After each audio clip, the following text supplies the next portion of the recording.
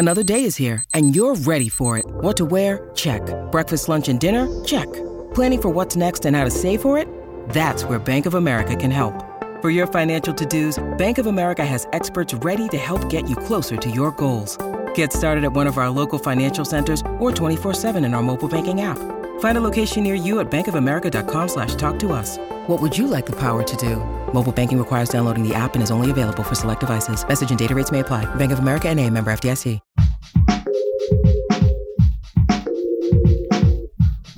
What if you could become a better person, not by working harder, but by allowing your inherent goodness to take the lead? And not because you're a bad person, but because there's something inside you that's ready for more. How to Be a Better Person gives you one tiny step a day you can take to be the person you want to be. My mission? To help you keep growing. Hey, and welcome to How to Be a Better Person. I'm Kate Hanley, your host and the author of the book, How to Be a Better Person. This week on the podcast, I'm talking about attention in all its different forms, from being able to focus on something that you need to focus on, maybe at work, to giving the people you love and aspects of your life the attention they need. I read an interview with the filmmaker Jane Campion, who said, "Attention is love." So let's love up on this important part of life by paying some attention to attention. Today, I'm interviewing neuropsychologist Dr. Michelle Braun, author of the book High Octane Brain, so that we can better understand what our brains need in order to be able to focus on what we want to pay attention to. So, Michelle, I'm so happy to have you here. Welcome. Thank you, Kate. I am so happy to be here. So a lot of us have been more focused on preserving our memory as we age, but I want to talk about our attention or the ability to focus. Can you tell us a little bit about the part of the brain that's responsible for attention? I'm so glad you asked that because you're right. There is such a focus on memory and preserving memory. And as a neuropsychologist, I have often wished that we could focus a little bit more on attention.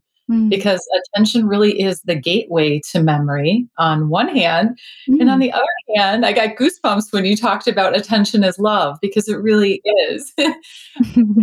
We think a little bit about the different geographical regions of the brain that each of those areas and functions require. So attention really is more of a frontal lobe function for the most part. So if you imagine putting a headband on your head, kind of where a traditional headband or a set of headphones lies on our head, at the top of our head, everything in front of that, which is more than half of our brain volume, is our frontal lobes. And that is our inner CEO, if you will. That is the area that is dedicated to attention and complex processing. It's very integrative. And so it brings together a lot of other parts of the brain into a synthesized whole or output. And conversely, memory is a little bit more of what we call medial temporal. So if you imagine your ears as a landmark, going in about 1.5 inches in towards the center of your head is on both sides, the right and the left, a little curled thumb shaped structure called the hippocampus, which is your memory switchboard. So yes, they are in different regions of the brain. They are interdependent, but attention really is that moment to moment awareness and engagement that forms the foundation for memory and also forms the foundation for our relationships and our success in many ways. Ooh, wow. Awesome. I mean, I honestly, when I thought about interviewing you, I was like, oh, I want to find out how to pay attention to my work when I need to focus. And I do want to know about that, but I'm so glad that you're pointing out like kind of this deeper role that attention plays. And it makes me wonder, is there a difference between attention and focus? Because I think we put a lot of emphasis on focus and maybe I don't know. Is that different than attention or not? Because it seems like maybe it is. I think, yeah, great question, because we oftentimes conflate those, I think, in our society. And I believe if we look at focus as being kind of the frosting on the cake, attention is the cake itself. So we From a neurological perspective, we have all kinds of different types of attention. We have divided attention, selective attention, we have attentional switching. So there's a whole buffet of attentional subtypes. But getting to your point about attention as love and engagement, we can think of attention as immersion, as a way of savoring, as a way of engaging more deeply. Whereas focus, I feel, is much more akin to the ability to quickly pay attention. One of my favorite books along these lines that draws a really important distinction that hits on your point is called Hare, Brain, Tortoise, Mind by Guy Claxton. And he really takes this differentiation that we're talking about and beautifully illustrates it. So he talks about the idea that we would never try to turn up the heat to rush a lemon meringue pie to get done faster because it would collapse. Right. Or that we would never try to quickly unravel a tangled fishing line because that would never work. We would have to take our time. So paradoxically, attention allows us, if we think of it in its broad framework, it allows us the permission to take time, to savor. Whereas focus is that much more check a box, get that done. How do we navigate our world in that busy framework that we all exist in? Right. Oh, that's really interesting. So there is a difference. I love that. So I guess that I want to focus on no, I did not mean to say that. I guess that I want to ask you about focus first, because I think that that is a higher urgency. This whole relationship to time thing is already baking my noodle. So we have to get back to that. But let's just say, a lot of us feel the pain of we got to get something done. We have a certain amount of time to do it. We're sitting at our computer. We're like, well, we're going to do it. I'm going to do it. I'm going to do it. And then your phone dings and you want to go check your email. And did anybody like your post on Instagram? That kind of a thing. First of all, just what is that doing to our ability to focus? And does that relate to our ability to kind of get into that more timeless attention mode? Mm-hmm. Yeah, I like to think of our ability to meaningfully engage in a task and to be successful at it as requiring more than focus and requiring kind of that deeper attention that you're referring to, where you really need to, in some cases, backtrack on a theme that you're thinking of or add information. And that is not always linear. That requires stopping and reflecting. And you're right, when we get those interruptions from pings or vibrations or knocks, we get pulled off of that kind of country road that we are on, that we need to be on in many ways to add value to the type of task we are performing at any given moment. And so the impact of that really, in many ways, is a dilution of our ability to meaningfully add to a task. And so we might leave a task feeling like, gosh, I feel like I kind of scratched the surface on what I could add there, but I feel like I didn't really deeply consider it. And so there are so many ways that when we get pulled off, we pull ourselves off of that country road. We kind of are pulling over at a rest stop, taking care of business, looking at the map that isn't even related to the road we're on, and then getting back on. And then there's an emotional impact to that. It's a cognitive impact that dilutes our attention, but there's also a feel of freneticism and just sort of this lack of fulfillment because we're not as able to engage. And if we can't emotionally engage, that's going to create this cycle likely of us welcoming some of those interruptions a little more. And it puts us into this unwitting position of almost looking for the interruptions and expecting them. And so it really, this opportunity cost of innovation, creativity, and meaning is what we have to contend with. I'm so glad you talked about, we come to kind of expect the distraction or even go looking for them, because I feel like that is what I'm starting to do. It's like, oh, I have to go down this country road, but maybe I don't really want to. What about this? What about that bird flying overhead? I go looking for the distraction almost, I notice. And man, if you could help me figure out how to get back onto the country road, what are your do you have tips for us? Yeah, the struggle is real. I experience it all the time.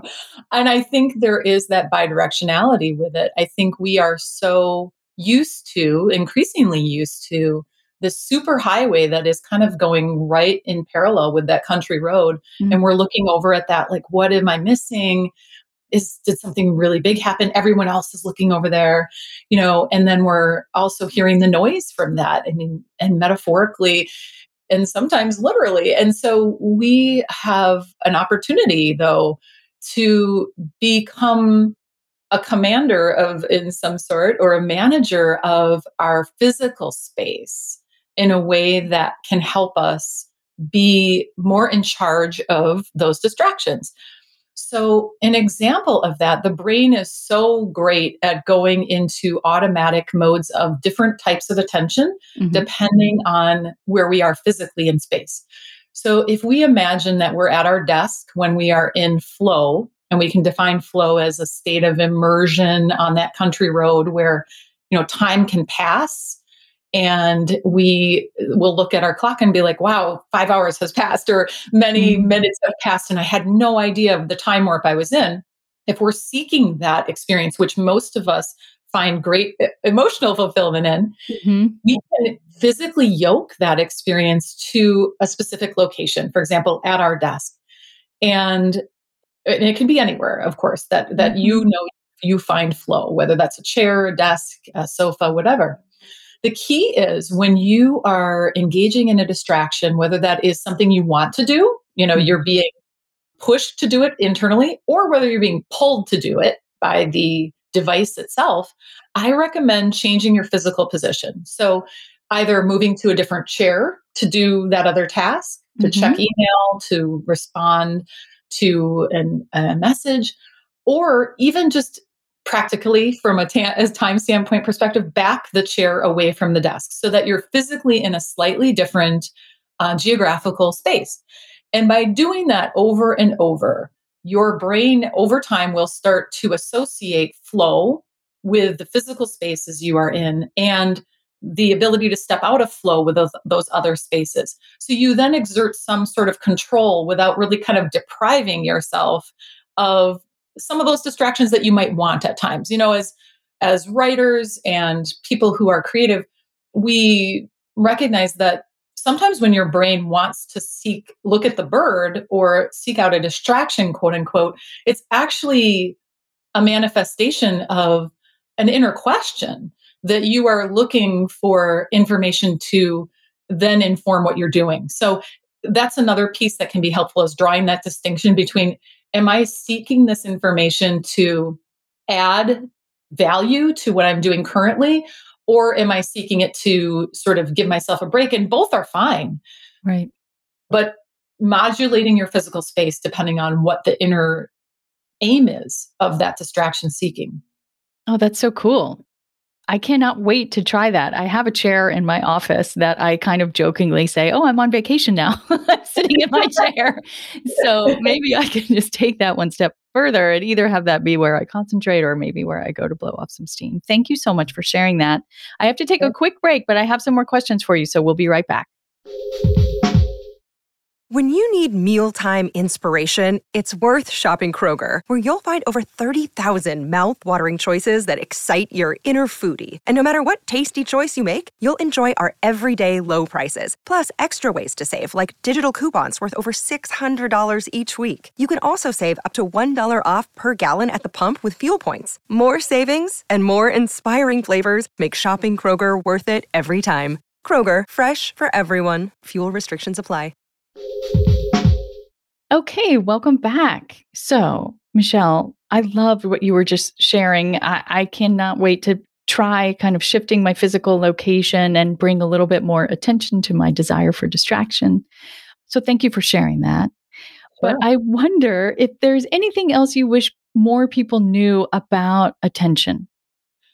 Yeah, well, you hit the nail on the head earlier when you were talking about that distinction between attention and focus. And I wish more people knew what that distinction was, because attention is in many ways a gateway to our inner satisfaction if we can modulate that, harness that more purposefully.